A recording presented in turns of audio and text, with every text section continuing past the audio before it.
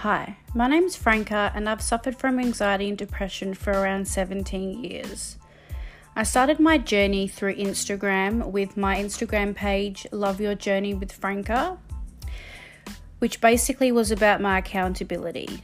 But then it became about sharing my story and stopping the stigma around body shaming, anxiety, depression, and basically living my own life.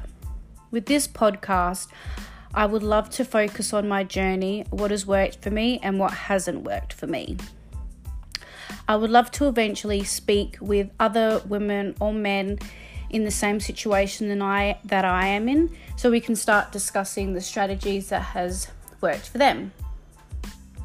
I would also love to discuss and show you the boss queens that have influenced me in my journey and give you examples that I found that have helped myself in this situation. It's important for me to discuss strategies and situations that people have or can relate to. I've already have a list of topics to discuss, from working through my anxiety attacks to my morning rituals. But first, I want to take it all the way back. I want to take it back to where it began for me, so we all have a clearer picture of how I ended up stepping out of my comfort zone and into the podcasts.